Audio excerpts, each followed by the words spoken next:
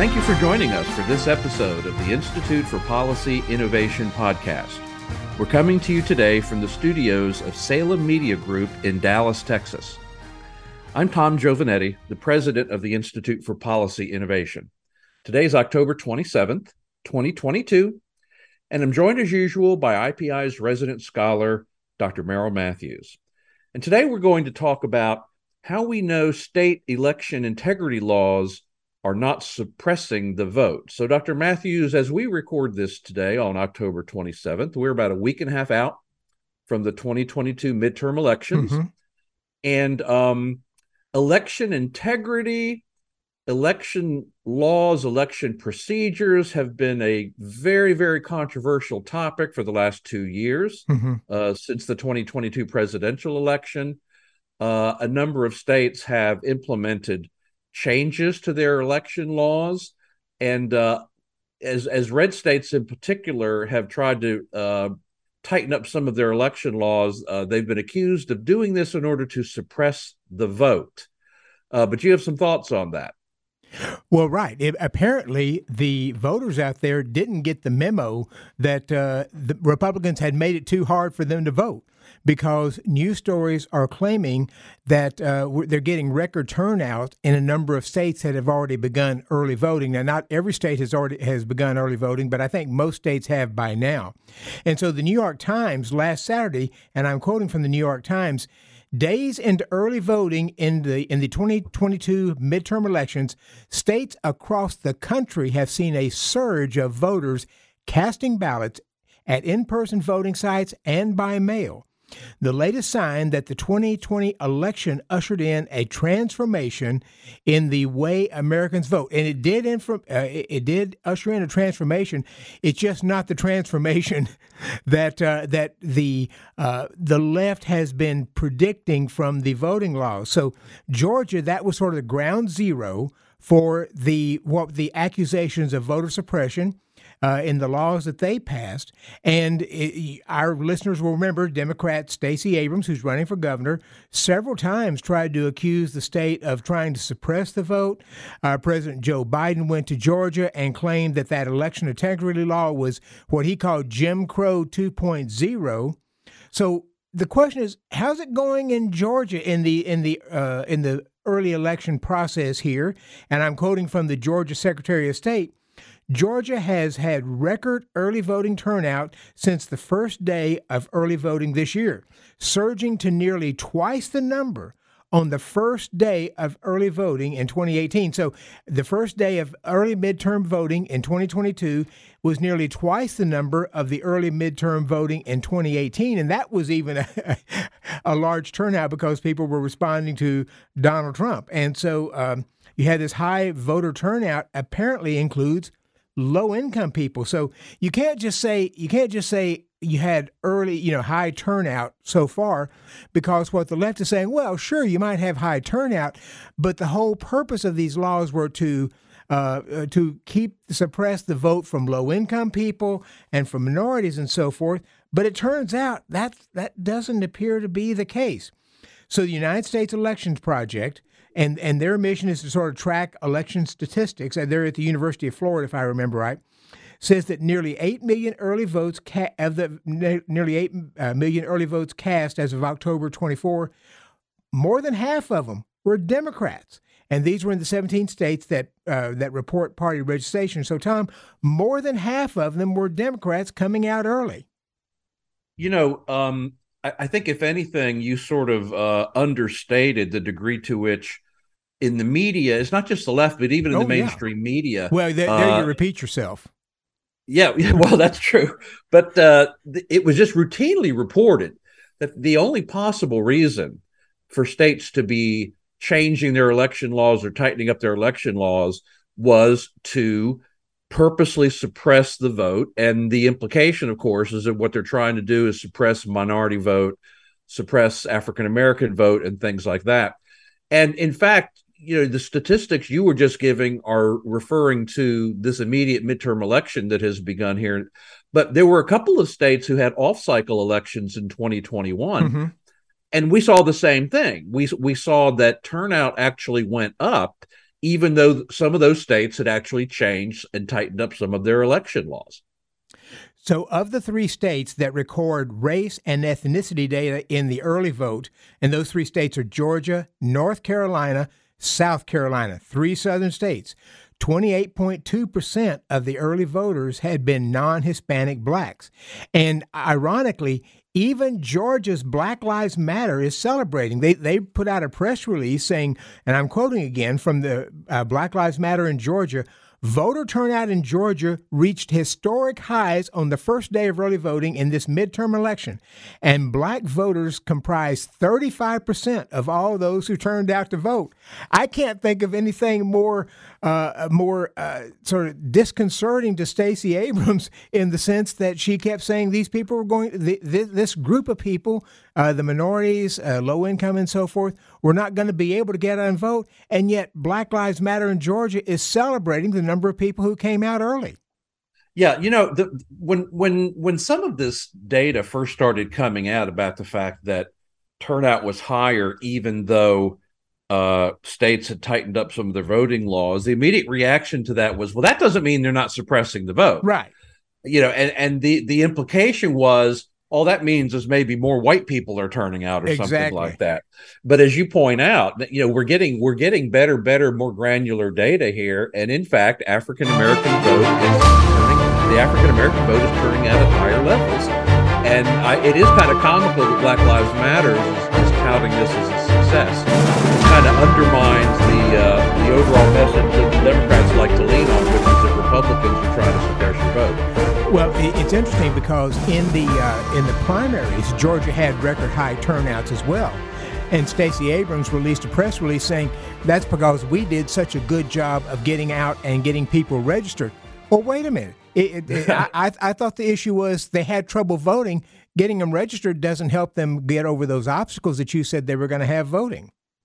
Yeah, I think the dirty little secret here is that there hasn't been any real serious vote suppression going on in this country probably for 40 years. Mm-hmm. I'll grant that there certainly was, no doubt, in the South, and that's part of why you had the Voting Rights Act, and that's mm-hmm. part of why we've had lots of court decisions and things like that. But it's become tiresome, and as you're pointing out, contrary to the actual data, for us to continue to hear from Democrats and from the left that the Republicans are trying to suppress your vote. And I love the expression that a number of Republican politicians have started using, and I think it's accurate, that it should be easy to vote and it should be hard to cheat. Mm-hmm. And there's no reason why those two things are mutually exclusive. There's no reason why those two things are incompatible. It should be easy to vote, but hard to cheat. Now, the liberal Brennan Center for Justice has been tracking this. They track the legislation that has passed the various states, the ones they think have made it harder to vote, the laws that they think have made it easier to vote. And they also have tracked the lawsuits that have followed that.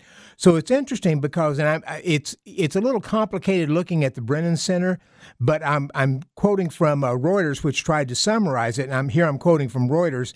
U.S. states have enacted more than 30 new voting restrictions since 2020, from voter ID requirements to limits on mail-in voting, fueling tensions between Republicans and Democrats ahead of the November general election. Now, several states did pass things. Voter ID is actually very, very popular out there. When they go and ask, should voters be required to have an ID, across the board, it tends to be 80-85% say yes. But at the same time, the Brennan Center tracked laws that they thought were making it easier to vote. And what seems strange to me is that some of those states, the Brennan Center is very critical of those states that pass what they consider to be voter suppression. They call them voter suppression laws, voter restriction laws, and so forth. It's some of the same states that pass what the Brennan Center considers voter suppression laws also pass laws which make it easier to vote, which raises the question, well, how is it that you're saying that these states actually are at the same time passing laws to suppress the vote and at the same time passing laws to make it easier to vote? I don't understand that. They don't I'm sorry. When you were reading, they don't explain it either. Yeah. When you were reading the quote from the Brennan Center, there was this phrase, voting restrictions. Hmm. And it kind of jumped out at me because, I mean, we all just naturally think of restriction as a negative thing or a bad thing.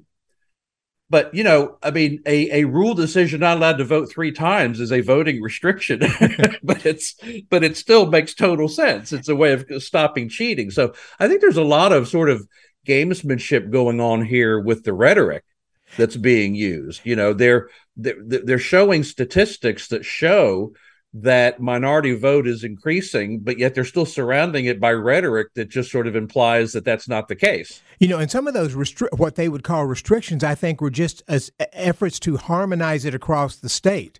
So that Right. let's just say that in rural areas, maybe the polls were open from 6 in the morning because rural people got up there to do that, and to 7 in the evening, and then in the cities it was 7 a.m. to 7 p.m., something like that. And the state said, well, let's just make it 7 a.m. to 7 p.m. across the state. Well, that would be a restriction to people who wanted to go at 6 a.m., but it was an attempt to try to harmonize some of these things that were going on. And in some cases, they reduced some of the precincts because they had trouble filling the staff to be able to come in there. So there's a range of different things that could be considered restrictions that the large majority of us, I think I would say, are not really restrictions at all, but just simply attempts to sort of harmonize things. And you mentioned earlier that the Brennan Center follows some of these lawsuits that have been going on, challenging some of these changes in voting law. But there was a recent interesting development in the Stacey Abrams Georgia case, where Stacey Abrams and her organization was suing. My recollection is Right. the state of Georgia, accusing all kinds of improprieties and things like that. But that didn't work out very good for her, did it? It did not. And just a few weeks ago, a judge came up and said they just simply was not the case, that Abrams had been able to provide no evidence of anybody being restricted or unable to vote because of Georgia's voting practices, what they have in the law. And of course, as you mentioned, the Brennan Center tracks this. They have right now, they say they're tracking 96 active lawsuits in 26 states plus the District of Columbia. Now, why I find this interesting is, we had allegations that the 2020 election was stolen. More than 60 lawsuits were filed on that. Virtually none of them, I mean, the courts just didn't go along with any of those lawsuits, which is why those who say the election wasn't stolen will say, look, you had all these lawsuits. None of them were justified. They didn't come through. The courts, whether it was a Trump or an Obama or a Clinton-appointed judge, none of those sided with the claims, the plaintiffs. Well, as it turns out, there's almost none of the laws that have been these lawsuits have produced any restrictions on the laws, and I think that's really telling, because it implies that they're just not able to convince the courts that these new laws are that restrictive. Now, it may be some of the lawsuits are still ongoing, so there may be some changes and tweaks and things of that nature. But the Georgia law is still in place. The Texas law is still in place. Most of these states that passed election integrity laws have so far weathered any legal challenges and are continuing.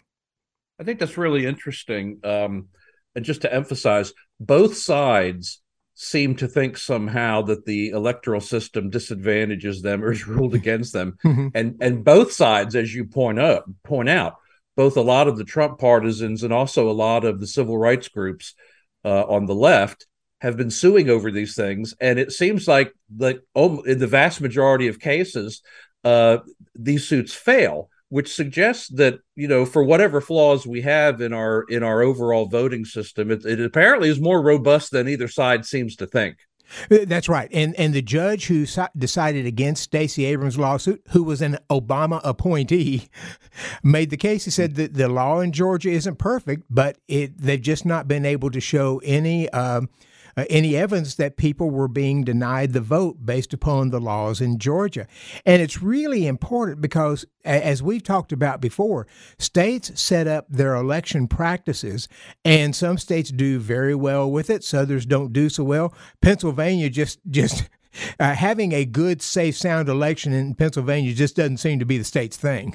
But these laws are set by the states. We think that's generally good because there's an effort to try to nationalize all these laws. But the states have done it, and they vary from state to state. But they so far been able to avoid the law or be able to shun the lawsuits that have been filed against them. So it seems like, based upon the turnout and based upon the judicial branch, these claims that that elections are that so many of these election integrity bills are suppressing the vote just simply don't work out. There's just nothing there. And I sure hope that this begins to sort of sink in with the American people, because it is really important not only that we sort of stick to our system where basically the states run their own elections, but it's also important that the voters have confidence in the integrity of elections. I mean, if you were going to map out, how does the United States go down the tubes as far as politics and that sort of a thing, it seems to me that one of the early steps would be for voters to routinely think that elections were corrupt and dishonest. Right. Because what happens at some point there is people get frustrated, or people would get frustrated with going through the proper channels to make political change, and they would start turning to other less noble and less democratic devices. So, I think it's great that we're talking about this. I think it's great that we're talking about the fact that tightening up of election laws has not suppressed the vote. I think it's great that we're talking about the fact that the courts have turned away almost all of these cases from both sides, because we really need folks to maintain confidence in our electoral system. And just because we're saying this, we should probably mention that we don't necessarily agree with every provision in every state law on their elections. I mean, I like early voting. So I always do that. Some states have more time to vote. Some have less. Some have more mail-in voting. Some states are all mail-in voting. Just because we feel like these laws are not necessarily suppressing the vote doesn't mean you and I would necessarily agree with all of them. We might have our own preferences there, but the states get to make those choices, and that's a good thing because it allows us to see what works best, and then you can use that as the model for supporting any kind of election change. Yeah, that's a great point, I think, for us to wrap up on, is going back to this idea of the states as laboratories of democracy. A lot of this stuff is incremental improvement, right? I mean, when Florida had their embarrassing failures in the first George W. Bush election with the hanging chads and everything, I mean, they really dramatically reformed their electoral system. They really tightened things up, and now Florida is regarded as having one of the best systems in the country. So, I mean, this is, to some degree, this is incremental, and when something goes wrong, you learn from it and you try to improve things.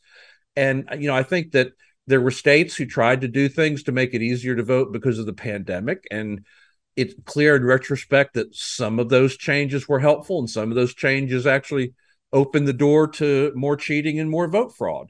But you're never going to have a perfect system. You're never going to have a system that makes it impossible for someone to cheat.